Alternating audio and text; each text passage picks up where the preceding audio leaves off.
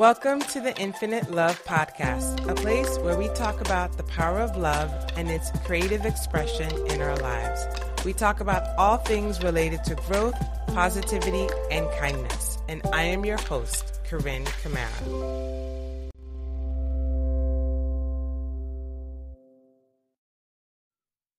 Episode 75, Falling in Love with Your Mojo.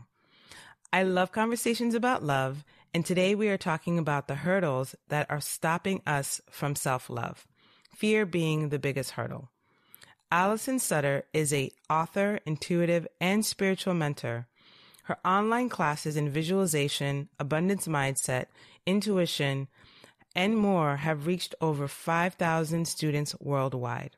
Her signature online course, book, and one-to-one mentorship program is called Accelerate Your Mojo. 7 simple steps to initiate intuition, shake off fear, and unleash the real you. Allison has spent her whole life feeling as if she wasn't enough, never good enough, smart enough, pretty enough, rich enough, emotions we all feel. That feeling impacted all her experiences, from what she studied in college to how she conducted herself in relationships and beyond. In this episode, Allison shares her path to being in alignment with her true self in a state of being called love of self. Let's get into it. Hello and welcome to the Infinite Love Podcast. Today I have a beautiful guest, Allison. Welcome to the podcast. Thanks for having me. And I start out the podcast talking about love. Like, what is your love story and your journey of falling in love with yourself and using your experience and your knowledge to then be of service in the world with the work that you do? Yeah, that's, if you read that as a novel, there'd be a lot of drama. It would be a very dramatic story. I had a lot of disembodied sensation when I was younger, starting at age 11, a lot of anxiety, a lot of stress. There wasn't the concept of understanding self did not exist. And it was partly, I was born in 1970, so partly it was the culture, partly it was, my family, partly it was me, but I didn't really start thinking in terms of self-love until after I was 40. I'm 51 now. So it was mostly a journey of self-loathing, self-doubt, for most of my life. And I saw that express itself through anxiety and panic attacks and all different kinds of, hard expressions like that were difficult to manage.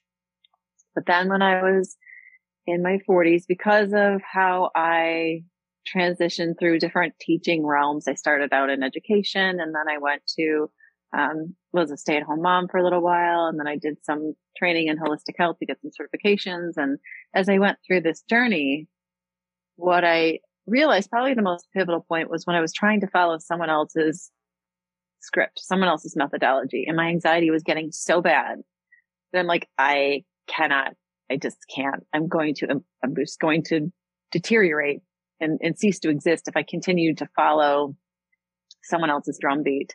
And so around, when I started to develop, a relationship with self that was healthy, it was beginning of 40s.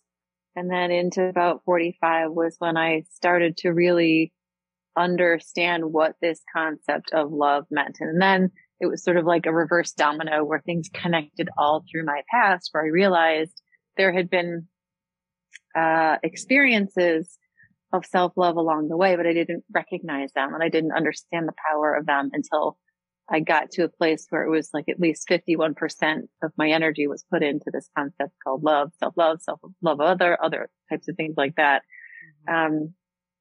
But for me, ultimately what that means now is understanding that I am a love-based, non-physical consciousness expressing itself in a physical reality at the moment. And It sounds complicated, but when my mom died when I was 20 of cancer, and we were there when she transitioned fully, there was a moment after she transitioned where I had this awareness. Oh, when we transition, it's all love. All of the stuff, all of the turmoil, all of the upheaval, all of the drama, all of the stuff that we perceive through the physical lens doesn't exist when we're only looking through the non-physical lens. So I had that awareness when I was 20, and then it percolated. I sort of understood it. I didn't understand it. But now I fully understand it to the degree to which I can, and I'll understand it more, but I understand that we are love. That is literally the word for what we are to the best that we can understand it. I love that. It's interesting because, we work so hard to get all this stuff, buy a house, get a car, and all this wealth and everything that, our modern society says that you should have. Yeah. But at the bottom line, all that matters is love. When somebody's dying, they're not like, oh, my house, my car. They're like, well, maybe some people are, but a majority of people are like, they want family, they want loved ones around them, because ultimately that's the only thing that matters. It is. It's the connection to self and the connection to other. That is the only thing that matters. And it's what we get to play with through thinking that it doesn't matter during certain points in our life, or disregarding it. I mean, that's the whole process. We disregard it. We go, oh, whoops, that was a mistake. We go back and then we do it again. We go, whoops, that was a mistake. And we do it again. It's like we play this game to understand that it is what we are, love and light. It is what we're all ultimately seeking, is acceptance of self, right? Acceptance of the love that we are. And we're here just to sort of wade through the muck and figure it out. Yeah. It's also I think it sounds so simple. It's like, oh yeah, love yourself, love others. But I feel like it's probably the hardest thing to do, because in order to love ourselves and love people, we have to acknowledge all this negativity that's surrounding us, that society perpetuates, and also forgive it, have compassion for it, and also, like, it's like swimming upstream up a mountain all the time. Yeah, and I think that was ultimately what the experience with my mom transitioning was all about, was to having that fundamental recognition. Because if that's your point of stability, you don't get triggered by the other stuff as much as you might be otherwise. Because all of the negativity is just a trigger. It's a trigger to show us, what kinds of beliefs that we've bought into, that we're not enough, that we can't have what we want, that, that we aren't all deserving and equal as human beings. Like all of these triggers that we have, the negativity plays all of that. So ultimately, so we can come back to this concept, and what we do come back to it ultimately when we die, when we transition back to non-physical, we have that realization that, it was all about diving so far into the sense of disconnection, the sense of darkness, that we had to come back and swim through the murky underwaters to figure out that we're actually the light. I mean, that's what we're doing. We've seemed to have some form of amnesia because we're looking through this lens of limitation called physicality. And as we do that, we're all sort of coming back to the surface little by little, going, oh wait, I don't have to do all that. I don't have to invest in a sense of fear, a sense of, not being able to get what I want and need in this reality. Yeah. And I think the pandemic is really what showed me that. It was like probably the biggest gift from this time was like, oh wait, I don't have to go down this path of fear and hatred and craziness and division and all of this. I could figure out a way to love myself and create a completely different reality that does not include this madness. And, hence the podcast, and I'm just like shifting my life and moving forward, because I'm like, life is short. I have a limited time to do my mission, and I can't be boggled down by my own fear, because I was so fearful of other things, not of getting sick, but just of being accepted, not being rejected. Am I going to be loved? Are people going to see me? Blah, blah, blah, blah. You know, all these fears. A fear of being successful, which I always think is such a crazy one. Because we all want to be successful, but then to be afraid of the success is such a mind twirl. Yeah. There's that one. So all these fears, and it's like, okay, wait a minute. COVID happened, and I'm like, wait. So I'm gonna I have to move forward. This is it's so crippling. Fear is so crippling. It is, and I think we're in a place where if we just stand back and observe the universe that we're living in at the moment, we're really, as a global consciousness, telling ourselves, pick one, pick a lane, pick fear, pick love, because depending on what you pick will be what you experience. Pick one. There's so many ways in which you could just pick fear right now. Don't pick it, because that is if you pick the lane of fear, you will be manifesting a reality in which it's all encompassed in fear. If you pick love, you're going to see a reality in which you are loved, you are loved, you are lovable. The abundance is real. Pick one. You can have either, you can have one or the other, or you can't have them both, because if you pick, you're going to have 51% of something. So pick one. And I resonate with the people that pick love. Yeah, me too. I resonate with. Yeah, it's yeah, you're right. There's only two choices. And so yeah, I mean, everything else is a derivation of that. Doubt is a derivation of fear. Anxiety is a derivation of fear. Anger. Anger. Appreciation is a derivation of love. It's all a spectrum, and it's really, there's only two piles. They're just variations of those two piles. Well, what's difficult is when people are so bogged down by their own fear, and then the fear of the world compounds their own inner fear, and then everything they do becomes painful. And I feel like there's so many people, so many of my clients are in that space where they're just they're frozen. I don't know what to do. I'm completely frozen. The world's crazy. I'm crazy. My kids are crazy. Everyone's crazy. What do I do? And it seems so simple. And I'm like, this is the moment where you really need to start incorporating love as a healing energy for yourself. The world's crazy. Your kids are crazy. Everyone's crazy. You can be the eye of the storm. You can find a way to become the eye of the storm. Yeah, as you're talking, I'm thinking about if you were sitting in a dark room and there was no light except for one pinprick, because that's what it feels like when you're talking about everything's crazy. It feels like a dark room, but there's one pinprick of light. What do you focus on? Do you focus on the fact that there's darkness, or do you focus on the pinprick of light? You focus on the light, right? And you enlarge that connection to the light, which shines, and then you see that, oh wait, it's not all as bad as I thought it was. There's actually this and this. It's focus of attention is massive. It's an avalanche. You are either going to be encompassed by one or the other, and you can get out of the darkness or the sense of being overwhelmed. One little thing. My pillow feels really nice today. Every morning I get up and I love feeling warm in bed. I just sit there this feels so good. That's the pinprick of light in your craziness of world. And then that becomes 2 things, which become 4 things, which become 8 things, which become 16 things. It multiplies depending on where you focus your energy, because it replicates itself. It's got an attractive principle in the thought realm as well as the physical realm. Yeah. And appreciation and gratitude, I feel are great ways to grow that light. Yeah. You can appreciate, oh my God, there's this tiny bit of light, and oh my God, it's getting bigger and bigger and bigger. And the negativity is so intense. I get it. It's intense. Yeah. And sometimes it does feel like there's no light, which would really kind of in the laws of nature doesn't really even happen.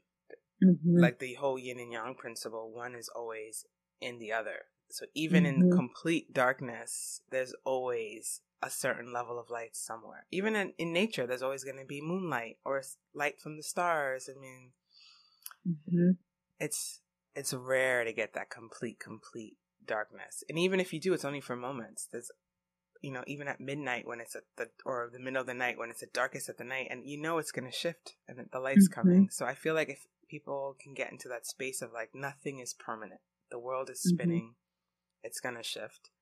That has always helped me when I'm in those dark, dark places. I know it's not going to last. I'm like, okay, it feels this way now, but it's going to shift. It has to shift because everything shifts. Always shifts. Everything shifts. It always shifts. Yeah. So nothing is permanent. So once I was able to get into that space of like enduring that level of like darkness or pain, I'm like, okay, it's going to shift. So nothing's, I don't have to worry about it. And the same when you're extremely, extremely happy, right? Where we have these like, oh my God, it's so amazing.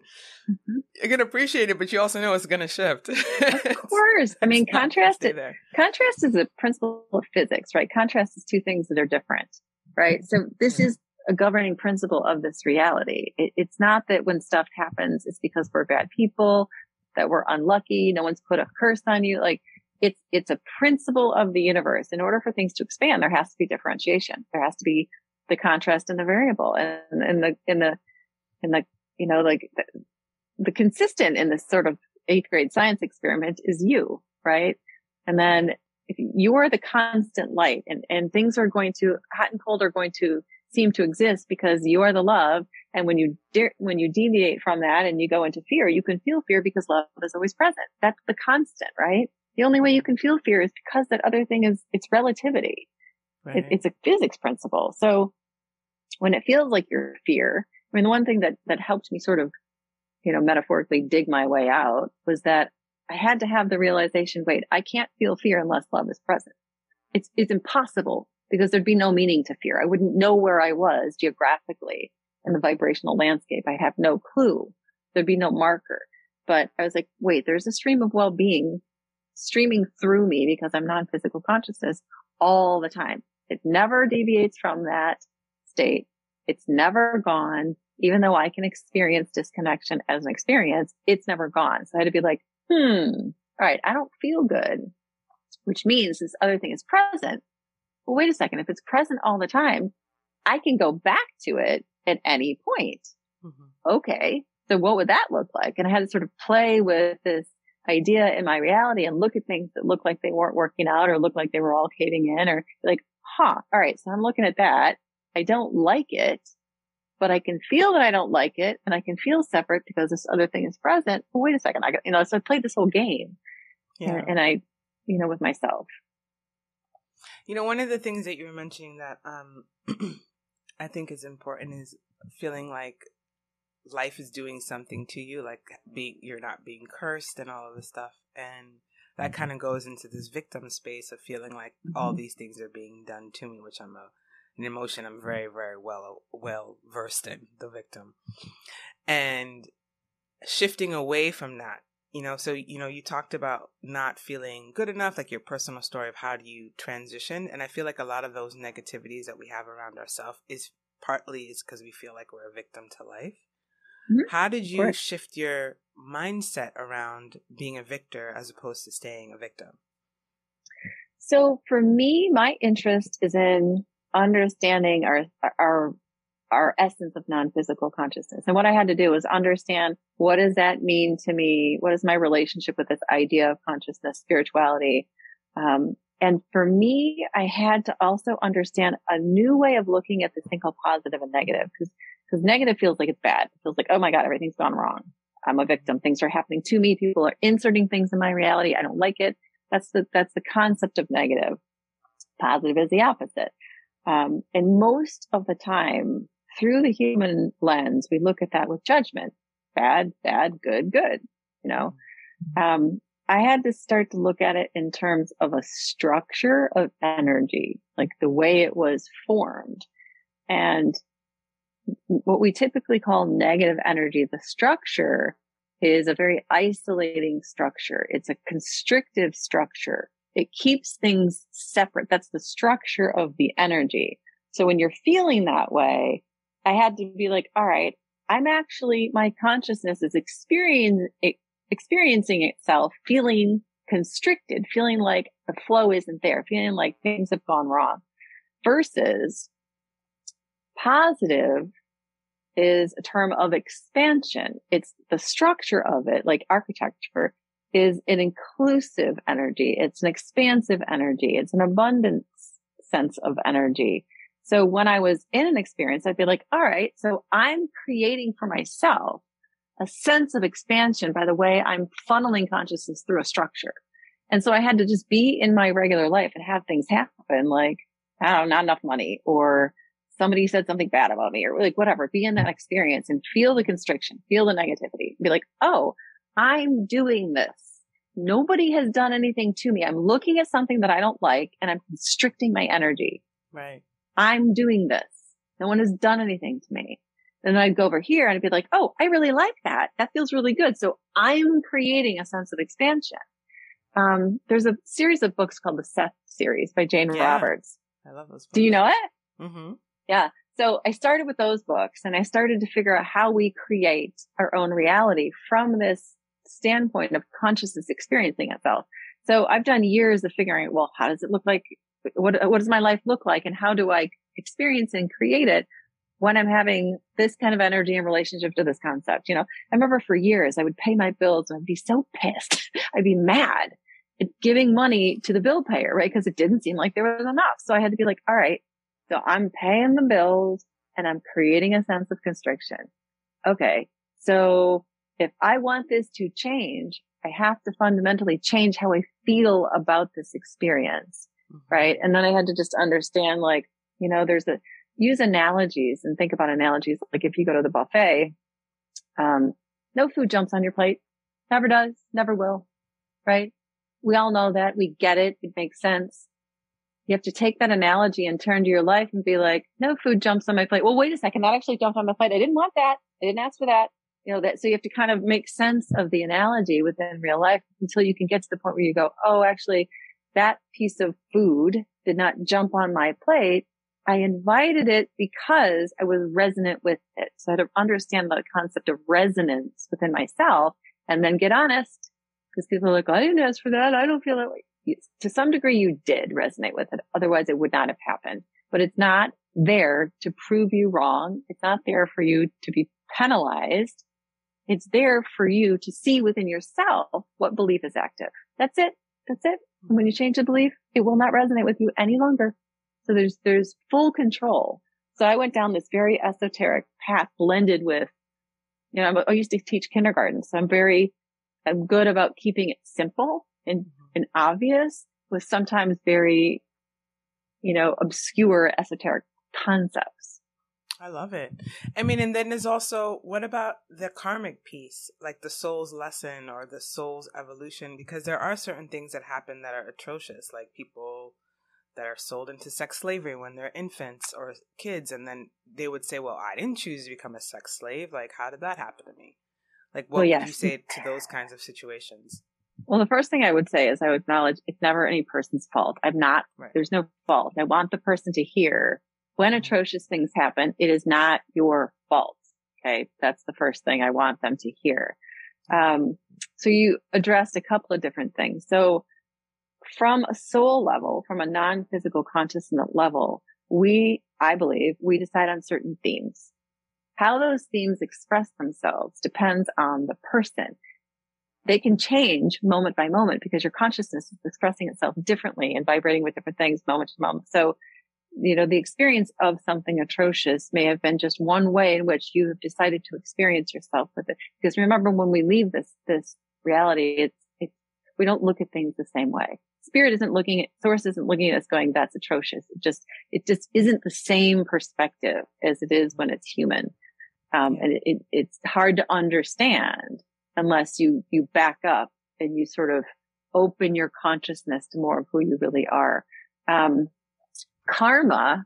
So karma is a term that we apply to a linear perspective. It means, so a lot of people think I live a life, I die, I come back.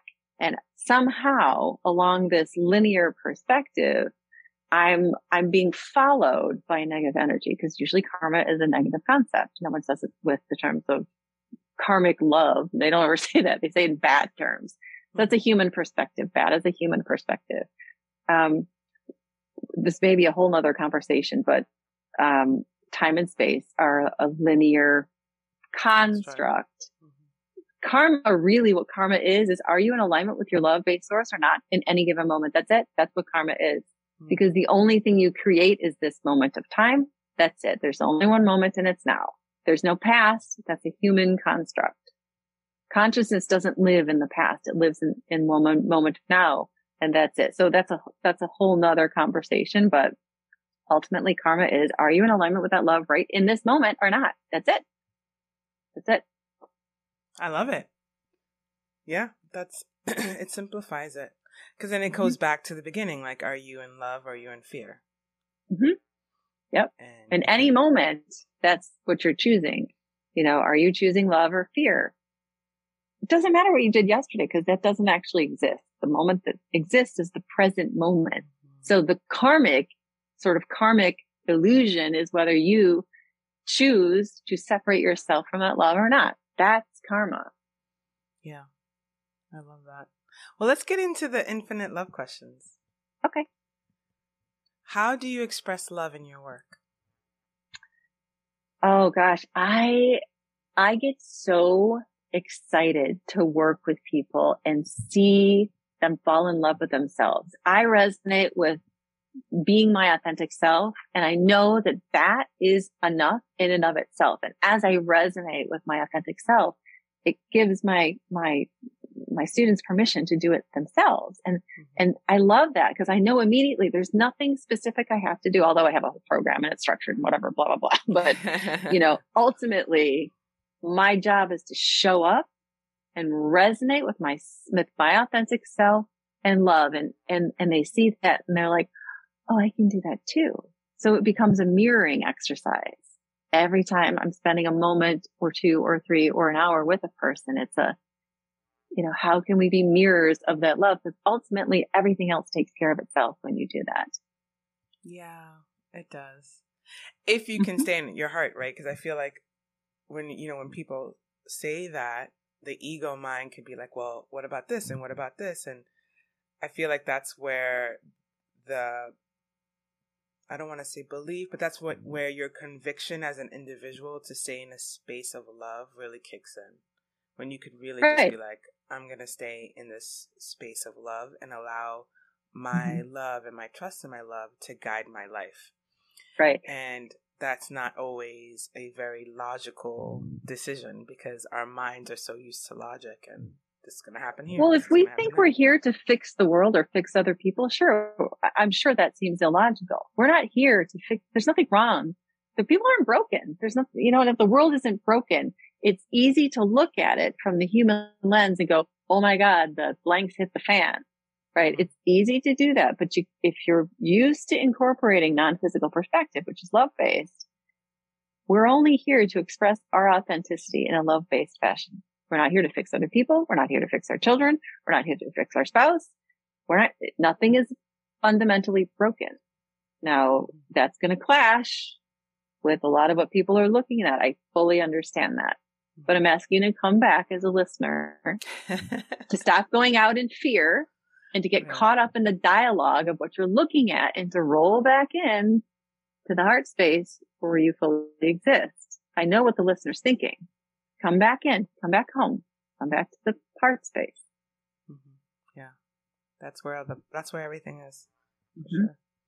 And the second question is, where has forgiveness created more love in your life? Forgiving myself for holding myself hostage in a place of pain for so long. Forgiveness is it's an interesting term depending on how you define it and how you look at it. But I think ultimately it's about a relationship with self and forgiving myself for keeping myself in a place that is other than fully in alignment. And of course, there's always the conversation about, forgiving other people, but ultimately, and that's not excusing the horrible things that happen. That's never is. It's not what forgiveness is about for me. It's about forgiveness is the movement energetically away from thinking about and keeping consistent ideas of what other people have quote unquote done to me or the way that things have gone wrong and moving back into this space of I understand that, ultimately everything that has happened, I will fully understand when I integrate back into non-physical. It will all make sense. Yeah. And my only job is to come back into this place of alignment and move forward from there. That's my only job. Mm-hmm. Love it. What is the most compassionate act someone has done for you?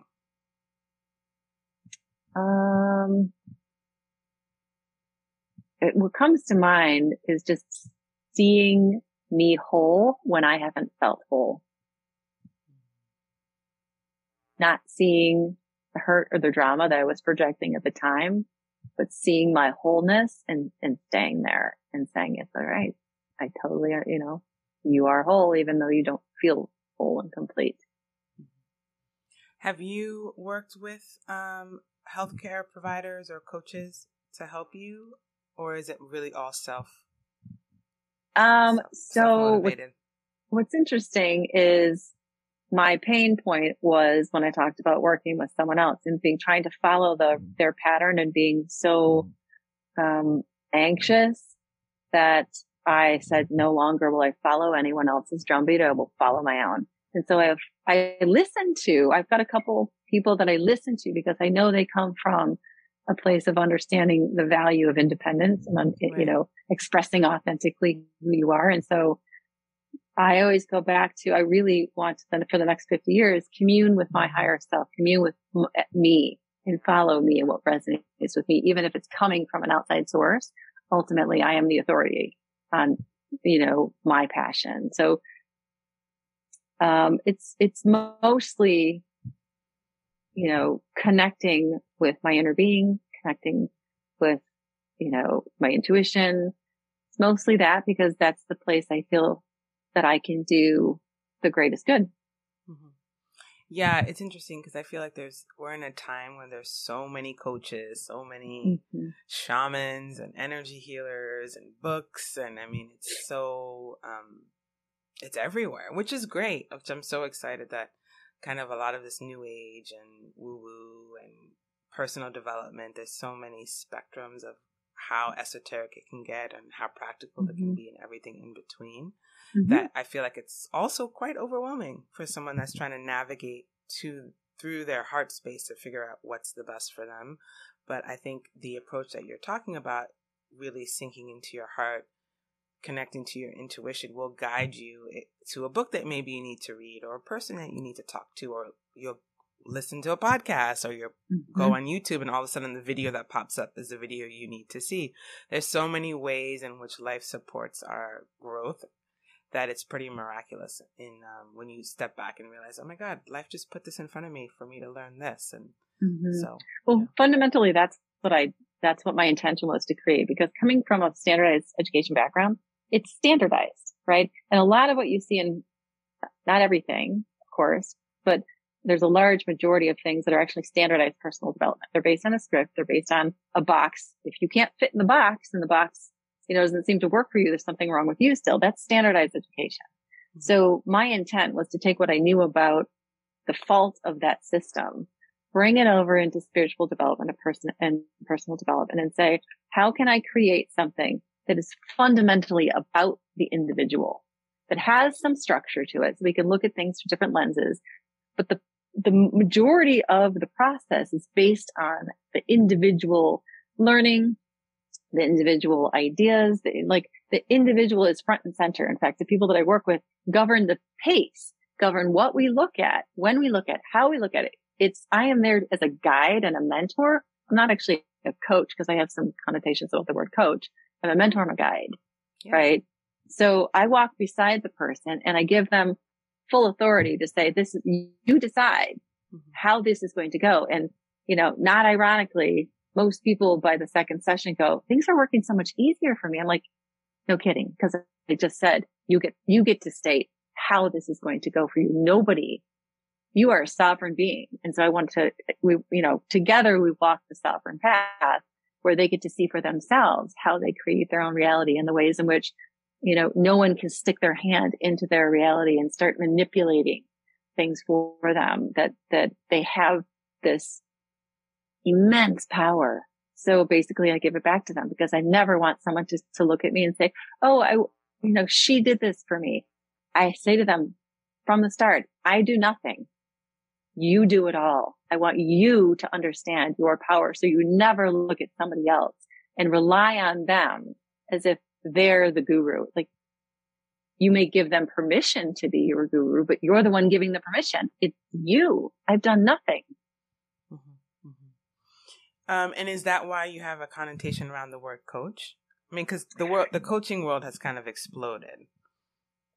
So for me, one of the other things that I work with people on is we have to understand how we define things, because how we define them creates our interaction with them. So for me, coach, the person that I worked with was a personal development famous coach.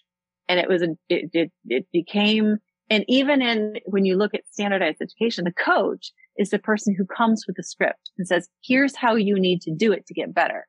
Like there's a level of authority in the word coach that I want nothing to do with, because I am not the authority.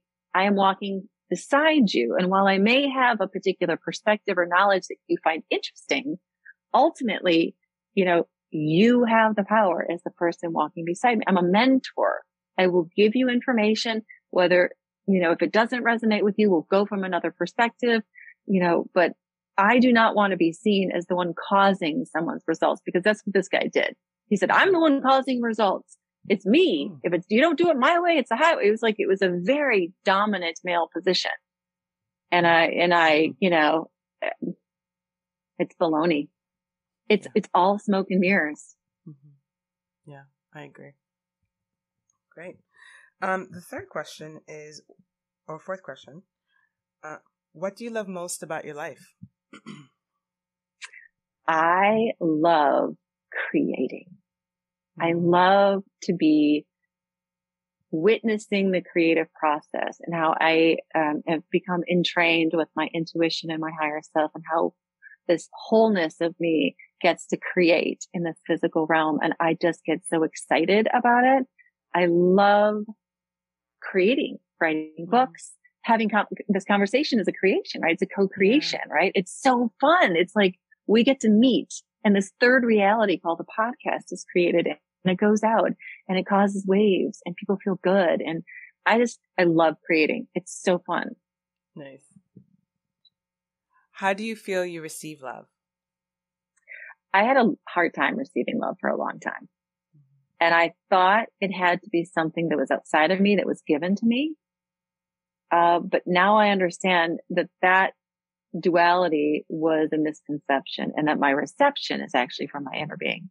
And if I receive all that I am, then I feel good. And then in that vibration, I go create more of the same, like creates, like energy replicates itself. And so I think the misconception was that I was supposed to receive from outside of me versus this relationship with my physical perspective, with my spiritual perspective.